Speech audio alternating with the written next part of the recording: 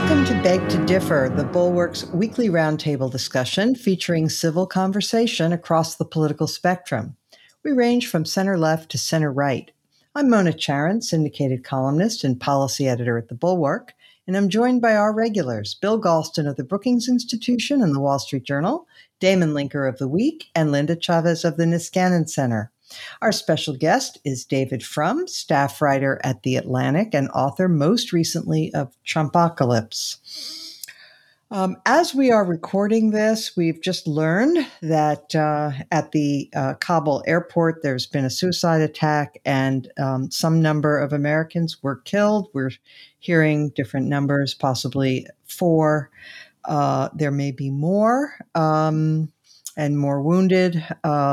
We have also heard that there are something like 1,500 Americans that still need evacuation and unknown numbers of Afghan allies, those who put their lives on the line to help American troops, translators, and others who are still awaiting rescue.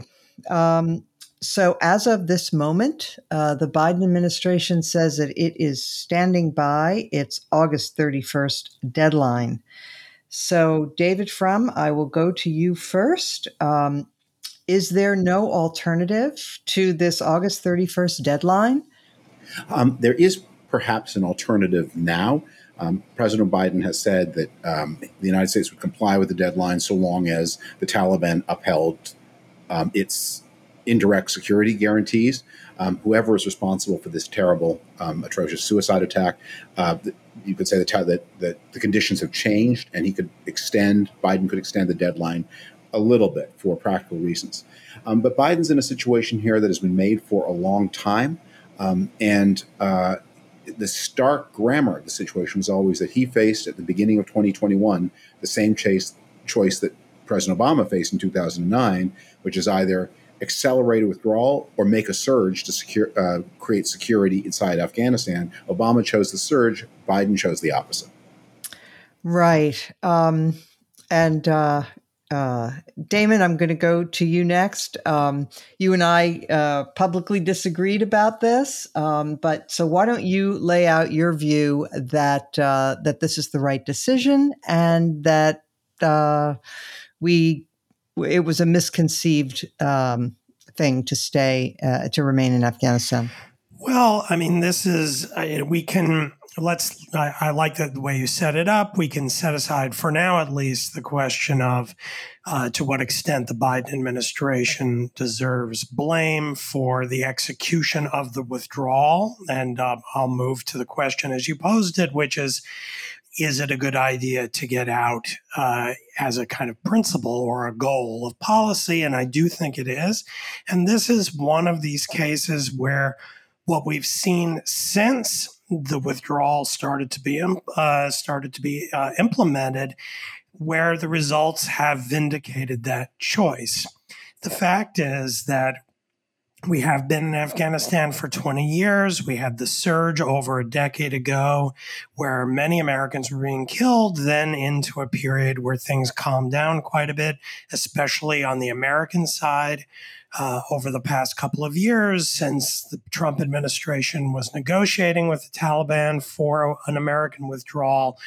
But the amazing thing is that after all of this time, the Afghan government and the military forces that we worked to prop up, to train, to give weapons and an ability to defend the Afghan people simply crumbled in a matter of weeks in the face of a Taliban offensive, which shows that we have accomplished remarkably little in all of that time. Now, my view assumes, I'm going to put all my cards on the table, it assumes that our goal should not be to permanently have a military presence in Afghanistan to hold the country together, which is, of course, different than keeping a modest military force in a country as we have in Germany, South Korea, and Japan for many decades since the end of the Second World War and the Korean conflict in the 50s. This is having American soldiers in in essentially a low boil and sometimes high boil civil war, trying to tamp it down with Americans acting as a tripwire there to keep it from getting totally out of control. And when it starts to spiral, we have to send more troops to tamp it down some more. And that we do this endlessly with no strategy for getting out. I don't think that that makes any rational sense. And so therefore, we should be trying to get out, given that we have not succeeded in creating an independent Afghanistan that can hold itself together on its own. And again, how things have unfolded over the last month, I think, vindicates that insight that this did not work and nothing is going to make it work no matter how long we stay. And that isn't a situation I think America should be in the world. We have other problems and concerns that should be taking priority. And my last point would be, if you look at how this has unfolded, once again, you can see that the national security establishment understands that other things are a higher priority than this. Where we are is a function of the fact that we've cared enough to not want to get out because we knew it could blow up in our face and didn't want that to happen, but not so much that this actually takes priority over our concerns with China, with Pakistan, with Iran, all of those other countries, and with Russia as well.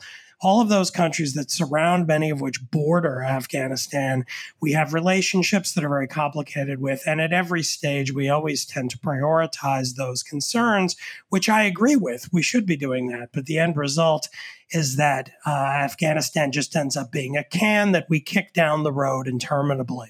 And we have done for the last 2 decades. Bill Galston, a while back on a different podcast, we spoke about the U.S. posture in the world, and you said that you were for permanent truces.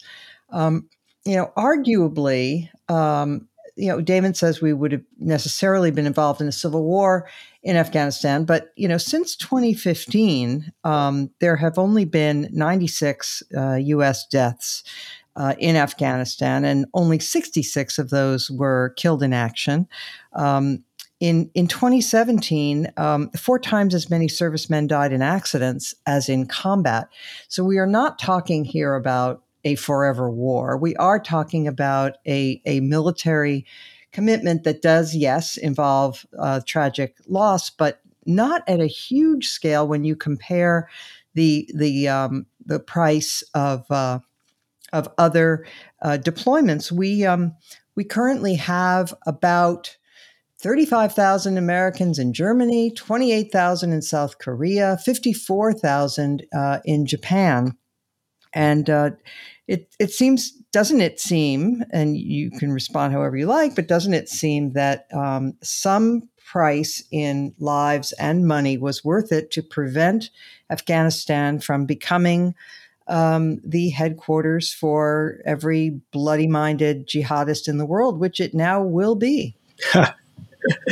Asked and answered, counselor. You've neatly played both sides of the net. I concluded quite a while ago that we had 2 options in Afghanistan: not losing and losing. There was no option for victory, at least within sight, and perhaps not even conceivable. But there was a sure way to lose, and that was by pulling out our residual force. Like you, I paid attention to the fatality statistics. I am assured by a former 4-star Marine general who once was in charge of the effort in Afghanistan, that in the 12 months preceding the Trump administration's surrender agreement with the Taliban, we had no combat deaths whatsoever. I believe that the American interest would have been better served by a clean decision to retain a force of between 2,500 and 3,500 Americans to supplement the efforts of the Afghan fighting forces, whose leaders have responded with justified indignation to the administration's suggestion that the Afghan army was a bunch of cowards and deserters who refused to fight for their country. So, Damon and I have a clear disagreement on this point. I think the national interest would have been better served if Donald Trump had never negotiated that agreement with the Taliban, and if President Biden had chosen not to honor it. There would have been some bumpy patches, but I think we could have sustained it. All of this depends on an American president who was willing to look the American people in the eye and do what none of the past four presidents have been willing to do, and that is tell them that the course that we're on represents a moderate but open-ended commitment to Afghanistan. Mona, could I ask Bill a quick follow-up to that? Sure, sure. Bill, do you just discount the people like Ivo Daalder and many others who have said that the very low rates of American casualties in recent years were a function of the negotiation with the Taliban, and that was going to come to an end if we were negged on the deal? That we would have needed a surge quite a bit more than 3,500 troops to respond to a severe escalation on their side, which we have actually seen over the last couple of months, and it has not prompted an American response because we're trying to get out. But if we were trying to stay, and the Taliban had used this summer to push this kind of escalation across the country, we couldn't have just kept them at that level, the American troop level. But do you think that isn't true? I think that arguably is not true, and let me tell you why. I mean, I've known Ivo for a long time. He's a foreign policy expert and a very able president of the Chicago Council on Global Affairs. I respect his opinion. On this one, I disagree with him, and let me tell you why. Well before the negotiations with the Taliban under the previous administration, we had decided to transition out of participation in the ground war, particularly in remote places.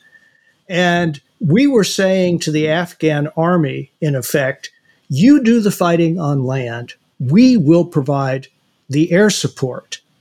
And that was a critical proviso because as Afghan military leaders, including General Sami Sadat, in a piece, I believe, in today's New York Times, we taught the Taliban forces to fight along American lines. That is, using strategies that relied on air support. And then we pulled the plug on the air support, which I believe was a fatal mistake. Bottom line, if we had, as we had begun to do, confined our military efforts to air support, I believe that American casualties would have been minimal to non-existent and continuing the pattern of many more deaths from accidents than from actual combat. Linda, let me bring you in here. I will say this on behalf of Damon's point, and that is that that Trump reduced the number of American forces radically down to 2,500, I think. And I wouldn't doubt that had Biden decided to change that policy and to move in a different direction, that he would have had to surge some number of troops. It might not have been more, though, than the 6,000 that he wound up having to send anyway, just to help us get out of there. Correct. And by the way, that piece, which I thought was heartrending and excellent by General Sadat, was in yesterday's New York Times. It is well worth reading. And he describes exactly what Bill has suggested, that it was Afghans on the ground that were taking the casualties. And we were providing intelligence, logistical and air support. And unfortunately, even before last week, when we literally started abandoning Afghanistan, we had stopped providing the same level of support. We were not providing parts for some of the weapons that we had provided. We were doing things knowing that we were leaving and knowing that we probably couldn't take some of our stuff with us. And so we didn't want to leave it as functional. And even despite that, the Taliban, were parading around with all of the weapons that we left behind. But let me say this. We have fought in many places and left troops behind for decades. We still have troops in Japan. We have troops in Germany. We obviously have a huge force in South Korea. Now, those troops are not necessarily there because we are expecting the Germans to suddenly go Nazi on us, or Japan, to have an emperor who's going to declare war, or even necessarily, although probably more so in South Korea because of the fear of a North Korean invasion. Part of the reason we are in these places is they provide us strategic outposts. And how anyone could say that there is no strategic interest in Afghanistan, a country that is bordered by many of our enemies and some of our so-called friends who've been helping develop the Taliban for years. We are going to lose the ability on the ground to be able to monitor what is happening within Afghanistan. It will, in fact, become a magnet once again for every Al-Qaeda type, ISIS type, anti-American group to flood there. And the Taliban itself cannot be trusted. And oh, by the way, you mentioned, Damon, that we could expect more from the Taliban in terms of resistance if we had not continued along Trump's path. Well, one of the wonderful things Trump did in that agreement is let out of prison 5,000 of the most vicious fighters the Taliban had, some of whom are now assuming positions within the Taliban government. So this was an unmitigated disaster as far as I'm concerned. I think it shows unseriousness on the part of President Biden. I think that whatever happens, after today, yes, we will have gotten out at least 80,000 people, but this is a very, very black day for America. David, Mona, I will say the thing that Linda says no one will say, which go ahead. Which is not only is there no strategic interest in Afghanistan, but actually Afghanistan always was a very considerable counter-strategic interest. And you have to measure the costs of this war, not just in terms of American lives, but in the following way. To maintain an American army in the field takes many hundreds of thousands of tons of supplies a month. And even to maintain an American Air Force in the field takes low hundreds of thousands of tons of supplies per month, fuel, things like that. You can only get those supplies into Afghanistan basically in one of two ways. Either you unload them by sea in Pakistan and truck them north, or you unload them at Vladivostok or a European port, move them over the Russian railway network, and then they're then through the Central Asian republics or across the Caspian into Afghanistan. In other words, if you're going to fight a war in Afghanistan, you put a loaded revolver into the head of either the Russians or the Pakistanis. From the first war effort in Afghanistan in late 2001 until the early part of the last decade, the United States at least was able to trade off one against the other. The cheaper way is to move things through Pakistan. The more expensive way was through Russia, but the United States did a little of both, and that kept either from being too demanding. But after the invasion of Crimea, the United States properly put sanctions on Russia.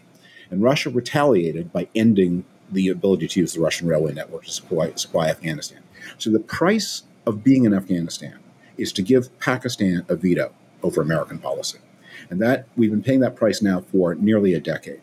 And it means that we were always doomed to fail because we were logistically dependent on the people we were fighting. And that was obviously bound to end in failure. Um, I don't know, had I been at the table to say, what if you were the new Biden administration confronting all the inheritance of the past, what do you do? Do you withdraw entirely? But what I do know is, so long as you're there, your finger's in a trap, and you lose the ability to do things like hold Pakistan to account for its sponsorship of terrorist attacks on India. You lose your ability to deal with the global jihadi network because so much that jihadi network is paid for and funneled through Pakistan. Once out, and it's from this sentimental president, this was an amazingly cold-blooded decision.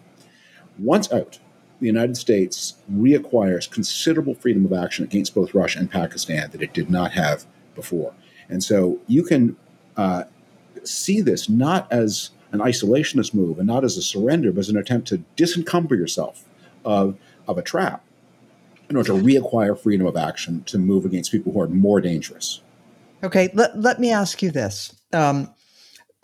President Biden has said repeatedly that we don't really need troops on the ground, that we can do reconnaissance and keep saying over the horizon methods of tracking terrorist activity and so forth. Even with people on the ground, we obviously badly misjudged the situation vis-a-vis the Taliban's strength and so on. Why should we think that when we're hundreds or thousands of miles away, relying just on satellites and drones and whatnot, that we can do better? Well, if that's to me, I think what he's thinking of is twofold. First, the drone revolution. The drones did not really functionally exist in the early 2000s, and they have been very, very effective against terrorist targets in all kinds of places. I think he's thinking also about the fact that now that the Taliban is again a state, that means they've acquired ownership of assets that they want to protect and that you can retaliate against.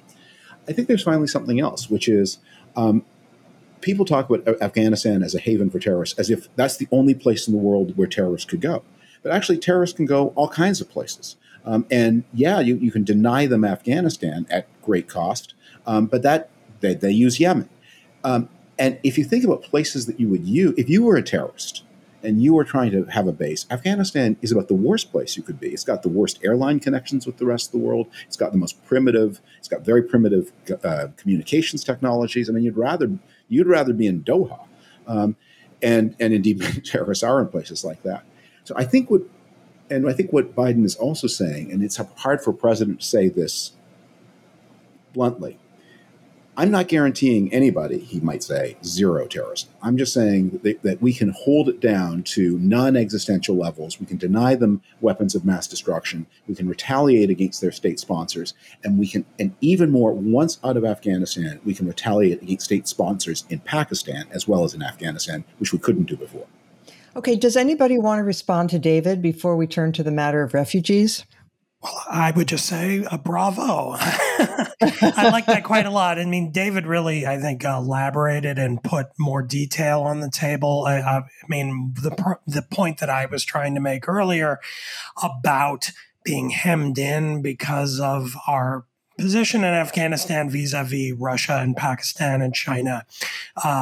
Really, he elaborated on that, having to do with getting material into the theater over land from those various locations, and the way it tied our hands in dealing with other countries and bigger problems. So I very much agreed. Well, I remain to be persuaded that American policy in dealing with Pakistan will be any more effective in the next 10 years than it has been in the past 10 years. And I have always believed that the Pakistanis see what's going on in Afghanistan entirely through the prism of their ongoing competition and sometimes outright military confrontations with India. I do not expect that to change. And I do not expect that our ability to influence their behavior is going to be enhanced in any way. I would like to be proved wrong, but I'll believe it when I see it. Well, I will add that I hope for the sake of the country that David is correct, but I also am a skeptic, and Pakistan, I would just be utterly floored if we see any stronger actions against Pakistan than we have seen over the last 20 years. And Pakistan will continue to be a problem for us. And unfortunately, they have nuclear arms. And they like to proliferate them. And they do. They like to sell their technologies to the highest bidder. All right. There's been a bit of a debate broken out on the right about accepting Afghan refugees. It turns out that this is a broadly popular position with the American public at large, including Republicans, who by large majorities say that we should accept and welcome any Afghans who worked with the United States and are needing asylum. And yet, I mean, by the way, note that let me just say this also includes a number of leading Republicans. Senator Ben Sasse was very forthright about this. He said, anyone who put his life on the line to serve with America is welcome in my neighborhood. You had Republican governors, Brian Kemp, Spencer Cox, Charlie Baker, Larry Hogan, Phil Scott, Kevin Stitt, Henry McMaster, all saying they would welcome Afghan refugees. And then on the other side, you have J.D. Vance, candidate for senator in Ohio, Tucker Carlson, and Kevin McCarthy, all chiming in on the other side and echoing Donald Trump's false statements that we have, that there are 5,000 terrorists that have already escaped Afghanistan and are headed for the United States. So, Linda, let's start with you on this one. Well, I believe so much in this. I would very much welcome to take in some Afghans, as I did take in Vietnamese when the Vietnamese boat lift occurred. You mean literally into your home? Yeah. Literally take them into my home. I absolutely. My sons and I were talking this weekend about providing a home for an Afghan family. I believe in this very, very strongly. However, my husband also headed up under the first President Bush's administration, George Herbert Walker Bush, the Office of Refugee Resettlement. And I will tell you that we are extraordinarily successful with refugees, in part because unlike immigrants who don't get much of help from the government, we actually have a functioning process that provides immediate assistance, housing, clothing, help finding a job, English language training if it's needed for people who are brought through the normal refugee program. So there is a process that helps people assimilate. And we're talking about, in most cases, these are people who have helped the United States and their families. And at least for those who directly help the United States, they all speak English. Most of them were, in fact, interpreters for our forces and our contractors. So their being able to ease into American life, I think, will be enhanced by that. And we also happen to be facing right now what we rarely talk about, and that is a severe labor shortage, particularly in the kinds of jobs that some of these people may be willing to do. So I think it's a good thing. I think it is disgraceful that you have voices on the right like Laura Ingraham and Tucker Carlson and Sean Hannity talking about invaders. These people are not invaders. In fact, we invaded their country, and they helped us overturn the Taliban, and now we owe them, I think, the chance to be able to start new lives. And I am very confident that they will be contributing members of our society. Bill, some people have expressed concern that there might be a huge refugee surge out of Afghanistan, not just among those coming to the United States, but also attempting to enter Europe, and that this might ignite a backlash, a populist backlash on the right in Europe along the lines of the Viktor Orbáns of the world. What do you think about that? Well, we'll see whether the Europeans have learned anything from the 2015 fiasco. I certainly hope they have. But let me go back to the question. Well, I hope they've learned that they're going to have to work together to modulate the flow and to to distribute it in a way that minimizes the chances of a populist backlash. They are going to have to get their act together. But let me go back to the previous question. My blood doesn't boil very often. But when Donald Trump repurposed his rhetoric about Mexico not sending their best people to us, you can count on that. In the case of the Afghans, he got it absolutely backwards.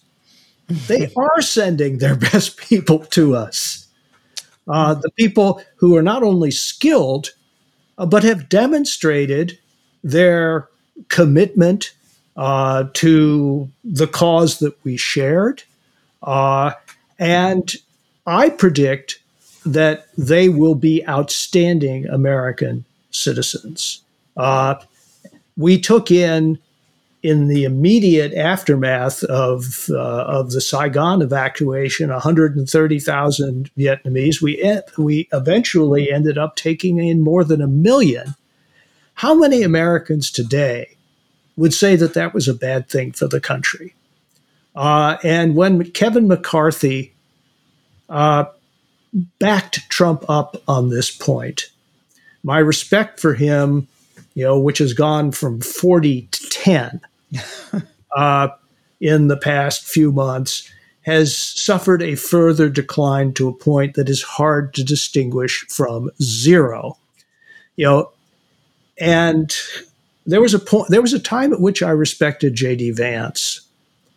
That time is over. He should have stayed with the positions he was espousing 5 years ago.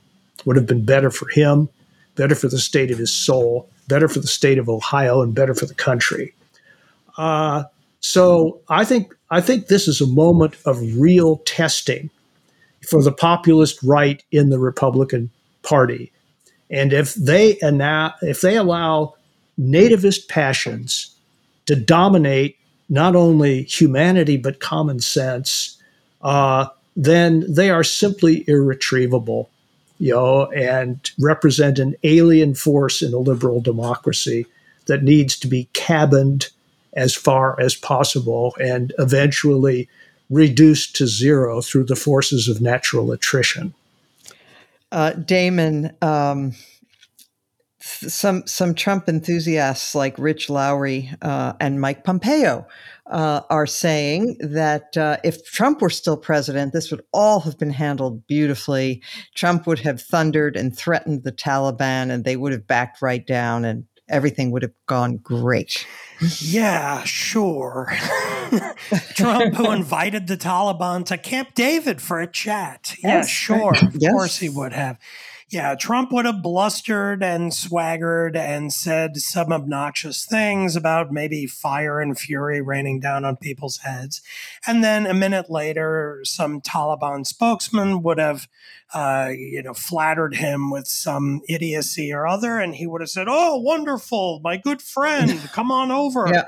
Now that's just ridiculous. And, Rich Lowry is not a dumb guy, but like when I see him saying things like that, I want to pull him inside and say, come on, nothing in your career is worth saying something this ridiculous. This isn't true. Now you can take the position, as I am even sometimes inclined to do, and say, Trump had reasons for supporting withdrawal from Afghanistan. Maybe he didn't pursue it in the smartest way possible, but that's a defensible position. But to then say he would have executed it better than what we've seen, I think is just risible. It just makes no sense and is totally incongruent with what all of us experienced of the Trump administration. I mean, the guy didn't have a lot of political strengths, but certainly he did not have a strength in kind of being a great organizer and manager. And this is something that, one reason why things haven't gone very well, it hasn't gone very smoothly for Joe Biden is that a lot of the national security establishment, I think, thought this would not end up happening. I think a lot of people were assuming, oh, Biden's not actually going to withdraw. And then even when he announced in the spring that it would go through, I still think a lot of people thought, wait a minute, this isn't really going to happen, is it? And kept delaying, coming up with plans and implementing them. And it's now blown up in our faces because on top of the fact that actually we are withdrawing, of course, as we talked about already, the Afghan government and the military collapsed over the last month or so, leaving us to scramble for the exits, which is not what anybody had in mind. The idea that this would have unfolded in a better way with Donald Trump in charge, tweeting some things and doing absolutely nothing to oversee planning is, as I said, risible and really probably not worth talking about much beyond the time we've devoted to it already. It's ridiculous.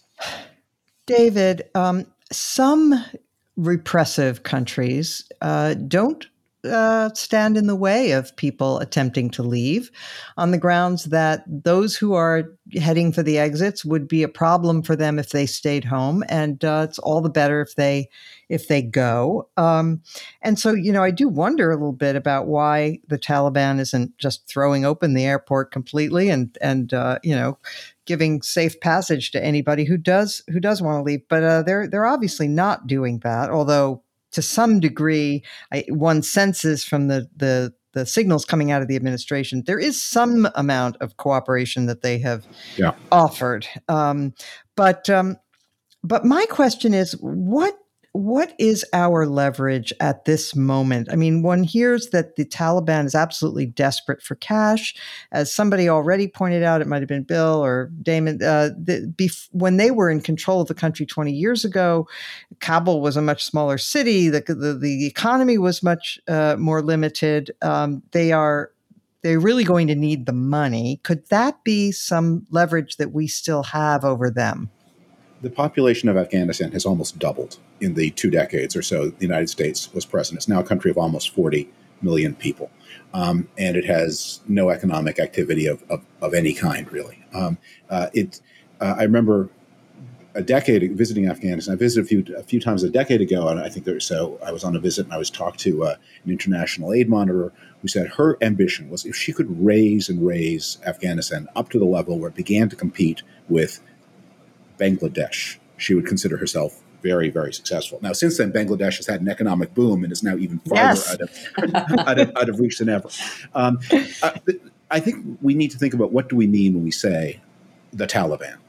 That the Taliban, in its fight against the United States, began financing itself by offering protection to drug traffickers. What very often happens in these situations, you saw something similar happen in Colombia, to a certain degree it happened with the IRA, is a group can start off as a terrorist movement with a side interest in drugs. But pretty quickly, the people with the drugs have all the money and the best of the guns, and soon it is a drug syndicate with a side interest in terrorism. The Taliban now is a syndicate of criminal gangs in a country that you can't get to cohere. It's ethnically divided. It's geographically divided. It's so difficult to get from point A to point B in that country. And they're going to, of course, not have the ability to do so by air, because they're not going to be able to pay for fuel, even for the planes that we leave behind. So the United States and the world is going to have a lot of leverage. I insist it's going to have leverage upon Pakistan, which will have a form of leverage over the Afghans. I want to say something about the question you raised earlier about refugees. There is a kernel of truth, for once, in what some of the hard right people are saying about this, which is there has been significant outflows of population from Afghanistan, especially to Europe, over the past 6-7 years, especially from 2015.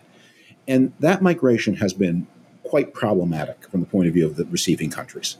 The Afghans arrive with fairly low skill levels, they get into trouble of various kinds, and they have very negative attitudes toward Western women. And so many European governments have had bad experiences. But understand who those people were. Those are not the people we're talking about rescuing. Those are basically the second and third son of a village landowner, because it costs a bit of money to get from Afghanistan to Europe.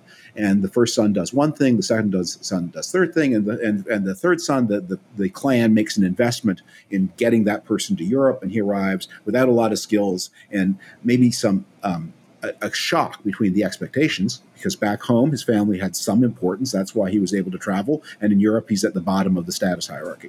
The people who we're talking about airlifting now are, as you've all said, I mean, the best of the best. The people who speak English, the people who have various kinds of significant skills, who have a functioning attitude to the modern world, who are modern women, or who have modern women in their families.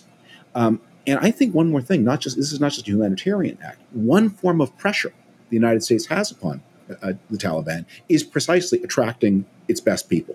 That the Taliban, yeah, they're carrying lots of revenge, and they have one of the reasons they want to stop people from leaving is because they just want to settle scores in a primitive way. It's also true that the United States could leave them without a doctor in the country, without a person in the country who knows how to operate a computer, without any kind of functioning electrical or telephone system, even above the levels they have now. Everything you need to make Afghanistan, or the city of Kabul, which is now a big city, anything like modern, the United States can take that away simply by giving people visas and seats on airplanes. And that is also a form of pressure that we should keep in mind the United States will have over the future. And the Taliban, or whoever governs Afghanistan, or whatever consortium of different interest groups, including some criminals, when they begin to say, we may want to invite those electrical engineers back, they're going to have to think, how do we guarantee their safety? And how do we guarantee some degree of freedom and decency for the women and their families? All right. Really, really meaty discussion. Let's pay some attention right now to the budget bill and the infrastructure package. There was a pitched battle that went on for most of the past week between the moderates and the progressives in the Democratic Party. There was a great meeting, and Nancy Pelosi apparently gave a fig leaf to the moderates, promising them a standalone vote by September 26th, and a really complicated business about deeming the budget passed, and they don't actually have to vote on it, whatever.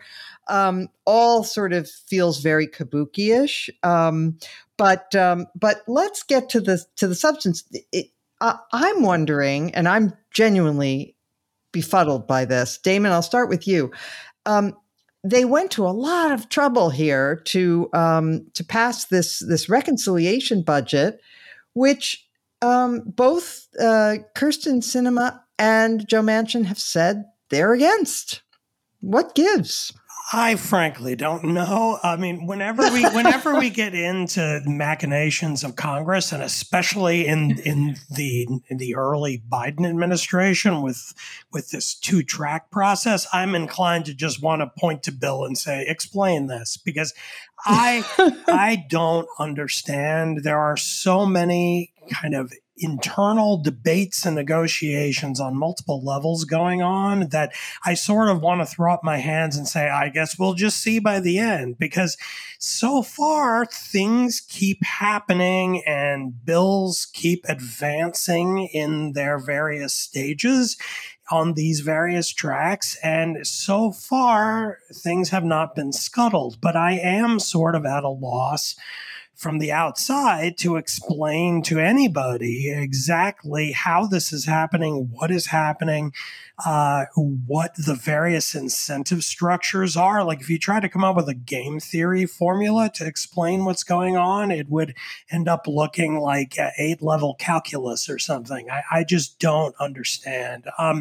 The fact is, it's been the dynamic from the beginning that you have the moderates, you have the progressives, you have the two bills. On one of the bills, Republicans are, going along and have contributed to it and are in favor of passing it. The other one, the Republicans won't do anything to contribute, so it has to be done on a party line vote, and the Democrats have almost no margin for error. And now you have the president, the Democratic president, with very sharply sinking approval ratings, and he's in a bit of a political mess right now, and that is going to be entering the mix as on foreign policy Democrats sort of scurry away to get away from the administration, and how that enters the mix of people's political calculations. I don't see how we get from here to there, and yet again, I'll just reiterate. Things keep moving forward. It looks like it's still happening, and I can't begin to understand how it couldn't get to the end or what will stop it. But I've managed to fill up a couple of minutes of space without really saying much of anything at all, and that's all I can contribute. I'm sorry. So Bill Galston, I will come to you.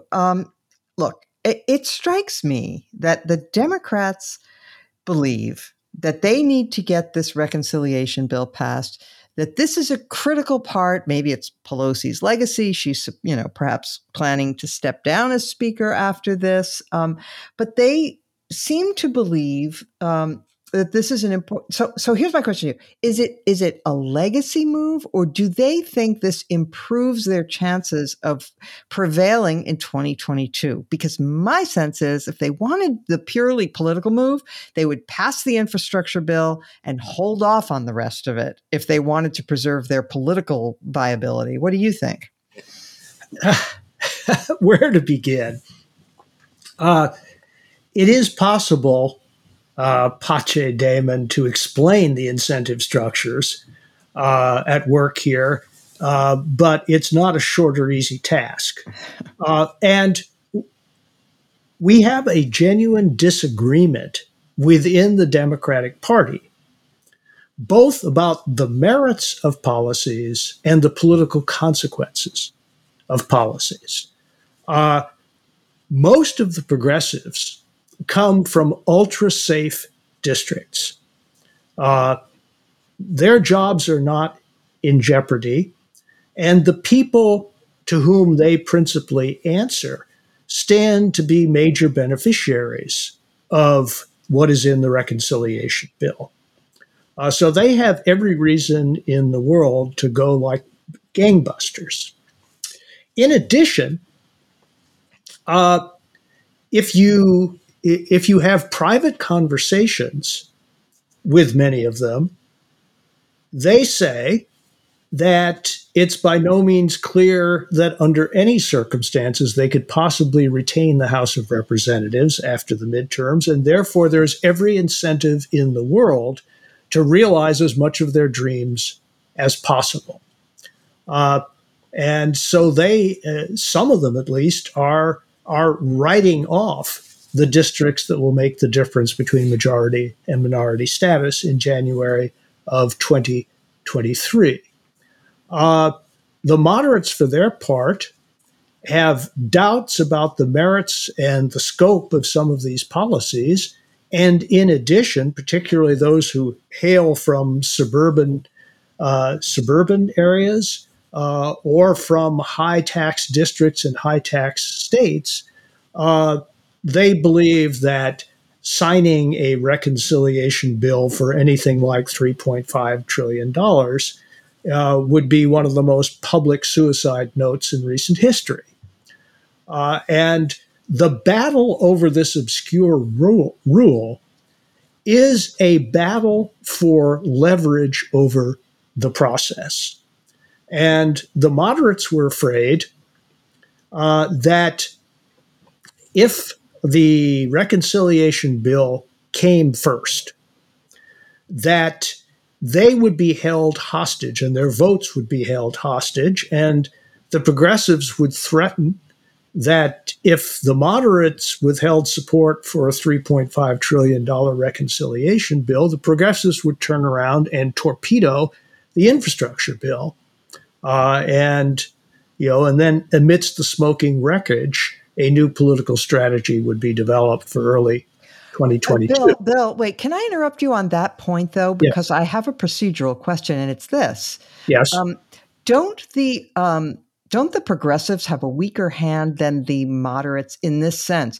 the infrastructure bill was presumably was going to get a bunch of Republican votes. So you would have needed many more progressives to vote against it to counteract the number of Republican votes than you would have needed moderates to vote for the budget bill, right? Well, it gets very complicated, Mona, because I, as someone who's participated in some of these conversations, I can tell you that the number of Republicans in the House who were going to vote for the infrastructure bill under a range of circumstances was a moving target. And Republicans of all stripes have been subjected to a ferocious political and media attack from right-wing forces within the Republican Party. It's been nonstop, it's been intense, and it's having an effect. Okay, fair enough. The progressives have never provided a signed list of members of their caucus who would be willing to withhold their votes. But they keep on saying that more than half of a 100-member caucus would be prepared to do so. It would not be easy to come up with the nearly 50 Republican votes that you'd need to counteract that under any circumstances. My over-under number has always been substantially below that. So if you put together the tensions within the Democratic caucus and the struggle for leverage within the caucus, then obscure rules battles suddenly become much more comprehensible. One more point and I'll shut up. The sense in which this is kabuki theater is that there was never going to be a $3.5 trillion reconciliation bill. And the problem is that many Democrats on the progressive side simply have not reconciled themselves to that fact. They have assumed that somehow the senators who've already stated publicly that they will not support a reconciliation bill at anything like that level didn't mean it, or could be rolled, could be subjected to pressure, which is simply not true. So ultimately, if there's going to be any reconciliation bill at all, it would be substantially smaller than the $3.5 trillion budget bill that allows the reconciliation process to get underway. And so I'm not sure which of Elizabeth Kubler-Ross's stages of grief they're in, but they're certainly not at the point of acceptance. But at the end of the day, they will have to accept.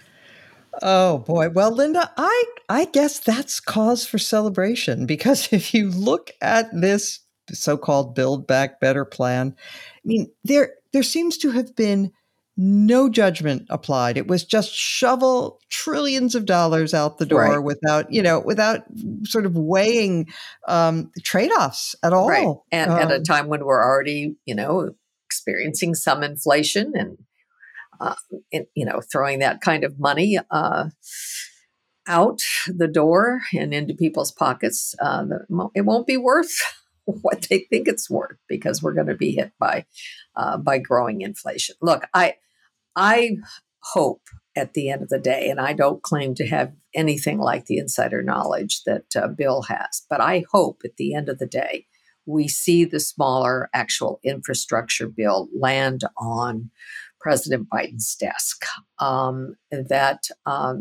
Giving that firm deadline of September 27th that Nancy Pelosi promised them. That leaves a little wiggle room, I guess, to have it pass first. If they don't, end up being able to accomplish what they want on reconciliation. But I'm actually very worried about the reconciliation bill for another reason, and that is, as you know, I care a lot about immigration, and the only hope for any kind of immigration measure to go through to protect dreamers and others that we definitely want to keep in the United States, the only hope was going to be tacking it onto the reconciliation bill. Certainly not going to see a standalone bill pass anytime soon. And next year we're in the election again. And the Republicans have already seen that when they have nothing else to talk about, scare people about the, brown-skinned people who are moving in next door. And so I'm very disheartened that if we don't get something put together that is more reasonable, and the president has said, he's not wedded to that $3.5 trillion price tag. So, maybe we will see something on reconciliation. Maybe we won't, but I think the economy needs that infrastructure, the real infrastructure bill passed. And I hope we're able to get it onto President Biden's desk. David, I suspect that you're not as positive on the immigration side of this as Linda, but let me ask you so I am actually fairly well disposed toward increasing the child allowance. But is there anything in this that you like? I want to see, this is going to sound like a quaint question from a distant past. I want to see how it's paid for. I think one of the, I have a dark view about what is going on here, which is I think I see this infrastructure project as not about infrastructure, but about the breakdown of the way Congress works. I think what has happened is a lot of Democrats, especially progressive Democrats, have internalized this theory. When the Republicans have the power, they spend every nickel that can possibly be borrowed from the future on distributions to their favorites, their interest groups, their donors, without any regard for the nation's future. And we have been left in the past to find some way to pay for it and to tidy up after them. Let's stop being the tidier. Let's do unto them as we believe they have done unto us. And let's us spend every dollar that can be borrowed from the future. And so without fixing any of the fiscal problems left behind by the incredibly irresponsible Trump administration, we're now going to have a whole new layer of fiscal problems. And they don't seem so burdensome right now, because here's another thing that is going to sound like a voice from the distant past. We have been used now to money being nearly free, borrowing being nearly free, and any change in borrowing being nearly free is in the direction always of becoming even freer, to the point where there have been moments in the past couple of years where sometimes some countries like Germany and Switzerland, they could actually charge people to hold their money, to hold, but interest rates go up as well as down. And at some point, the world of credit is going to conform to Herb Stein's ancient law of economics. If something cannot continue forever, it will stop. Free money will stop. And we are going to be left in a situation where, it's not going to be the apocalypse. The United States will always have borrowing capacity, but it's going to get painful, and interest rates will start to squeeze. A lot of the story, one last point on this, a lot of the story about what people are unhappy about in their daily lives is the story of how unconstrained costs crush constrained costs. And what I mean by that is this: why is the cost of college education so high? And part of the answer is, colleges are authentically spending more per student. But a big part of the answer is that as Medicaid grew as a share of state budgets in the 1980s and 1990s, in exactly the same proportion as Medicaid grew, college spending was crushed. And in order to finance Medicaid, the college sector was squeezed, and the money then had to come from the students instead. When interest rates begin to rise, it's going to be like that for everything in the federal budget. So what I hope for, I know this is wishful thinking, is that we need to have some kind of pact between the important interest groups in American society. Say, you know what, no one's going to go for all the marbles here. We are going to think about the future, and we are going to worry about how we pay for the things we want to buy. It should only be true. All right, let us now turn to. Oh, Bill, you had do you have a quick point? Because very quick point. Okay. In fairness to President Biden, he has put a specific proposal on the table that would pay for everything in the reconciliation bill. The problem is not that he hasn't been specific or credible, but a lot of people don't like the idea of raising taxes on upper income Americans and on corporations and on estates. So this should not be a debate about more deficit spending. And by the way, Speaker Pelosi said explicitly that one of the parameters for the reconciliation bill is that it will be paid for. The question is, how much of the Biden proposal on revenues will the Congress of the United States be prepared to accept? Okay, we now come to our highlight or lowlight of the week. Linda Chavez, start with you. Well, many of us thought that the Supreme Court was on vacation, but apparently they are not totally on vacation because the court handed down not a ruling, but they basically refused to hear an appeal of a district court decision that was brought by uh, the states of Texas and Missouri. The Biden administration, as you may recall, had put an end to the stay in Mexico policy for asylum seekers. That was people who had a credible claim and wanted to claim asylum in the United States. Because of COVID, the Trump administration basically said, no, you can't stay here. You're going to have to go back and wait in Mexico. And tens of thousands of migrants were doing so. But when Biden came in, he started processing some of those asylum claims, and people were, in fact, brought back into the United States, and some were indeed paroled. Well, the state of Texas and Missouri filed suit against that, and they found a Trump appointed judge who handed down a decision that basically said, no go. It's you cannot change the remain in Mexico policy.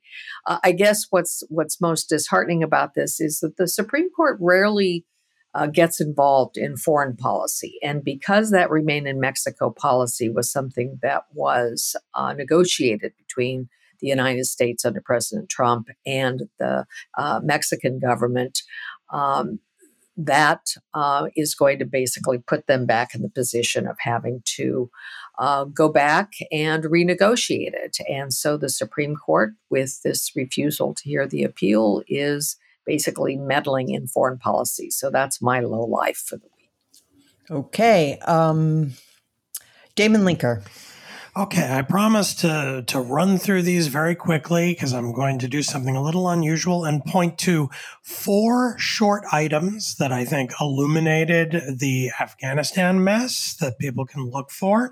First of all, about 10 days ago, Francis Fukuyama, one of my favorite commentators on all things political and foreign policy, had a very nice short item in American Purpose titled No Decent Interval about the fall of Afghanistan, focusing on perhaps our error there arising from the Bonn Conference from late fall 2001, all the way from the beginning, and the decision made there to try to give Afghanistan a modern centralized state, which he argues probably was never in the offing.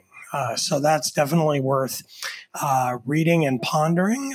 Secondly, making a similar and related point, our own, at least today, David Frum has a very good short tweet thread from August 25th that people can find about a related point connected to the Afghan military. And he ends up concluding, I will quote the final item in this tweet thread, quote, the lesson of Afghanistan is not that the U.S. is washed up as a great power. The lesson is that the U.S. is such a great power, militarily and economically, that it is continually tempted to try hopeless things that nobody else on earth, including China, would ever attempt. So again, I recommend that short tweet thread. Also a tweet thread that I mentioned earlier from Ivo Dalder, making the case for why we would have needed another surge. That also is from August 25th. That would have been if we had stayed in Afghanistan. And finally, Matthew Iglesias at his Substack had a very provocative piece titled The National Security Establishment Has Never Cared About Afghanistan. And that, too, is very much worth reading and pondering. And that is it. I hope I didn't take much longer than my average recommendation at the end of one of these podcasts. No problem at all. Bill Galston. Well, I can keep mine very short, Mona, which I'm sure will please you because I've already mentioned it in our previous conversation. I believe that op-ed by General Sadat was a concise classic of military analysis and moral passion combined. And I would hope that every thinking American would read it, although I'm well aware of Adlai Stevenson's assessment of the effect of thinking Americans on the course of our politics. Do you want to spell that out? Oh, yes.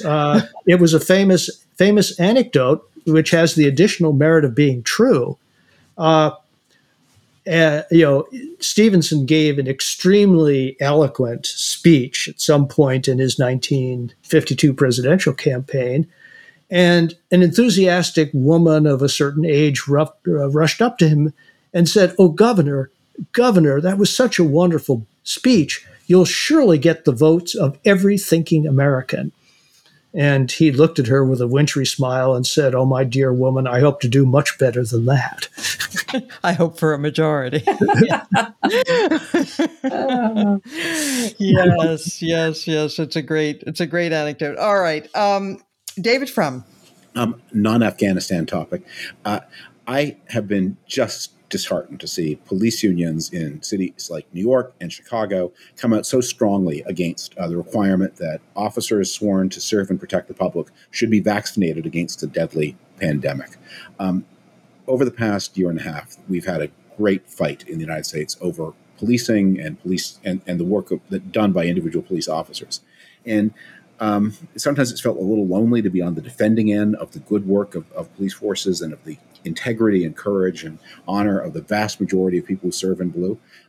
So when you get an assignment as simple as this one, get the vax. And unions who represent people in their negotiations over pay and conditions should not be converting that job into a job of defending people who are irresponsible, selfish, antisocial. Get the vax, and unions should be leading the fight to ensure that their members have the protection that comes from the vax. Thank you. All right. Mine is, I would like to do a shout out to the Morning Shots newsletter by Charlie Sykes, who was the guest on last week's Beg to Differ, or not last, but we were off last week, but the week before. But in any event, you all know Charlie. And if you are a subscriber to Bulwark Plus, you get his morning newsletter, and it's always well worth reading. But today I particularly want to draw, this really sang to me because he drew attention to the fact that a number of things have happened over the last few days and weeks that suggest there may yet be some sort of accountability in American life again. First, a judge imposed sanctions on the Trump lawyers Lynn Wood and Sidney Powell for their absurd and abusive lawsuits, abuse of the legal system. The House January 6th committee has issued subpoenas to a whole raft of Trump officials. Rudy Giuliani has had his law license suspended in New York and the District of Columbia. And he and the Kraken lawyers are facing massive libel suits from Dominion Voting Systems. I would also add that one of the men who participated in the plot to kidnap Michigan Governor Gretchen Whitmer just got sentenced to 6 years in prison. And now I'm going to quote Charlie. He says, "In this post-coherence, post-moral world that they have created," meaning the Trump people, "nothing matters. More often than not, egregious behavior is actually rewarded. Lies, racism, grifting equals more clicks, higher ratings, more campaign cash. Think of it as a bizarro marketplace where awfulness is the coin of the realm. Marjorie Taylor Greene can indulge in bizarre conspiracy theories and raise millions of dollars in campaign cash. Paul Gosar aligns himself with white nationalists and the GOP shrugs. Steve Bannon rips off the rubes and gets himself a pardon. Donald Trump embraces the most toxic lies about the election and remains the GOP frontrunner for a second term." And so, because that's the reality that we have been living with for so long, these little green shoots that suggest some accountability for some people sometime is like the most refreshing spring breeze that you could possibly imagine. All right. Thank you, David Frum, for joining us. Thank you, one and all, for listening. I can be reached at monacharan@thebulwark.com, and we will return next week as every week.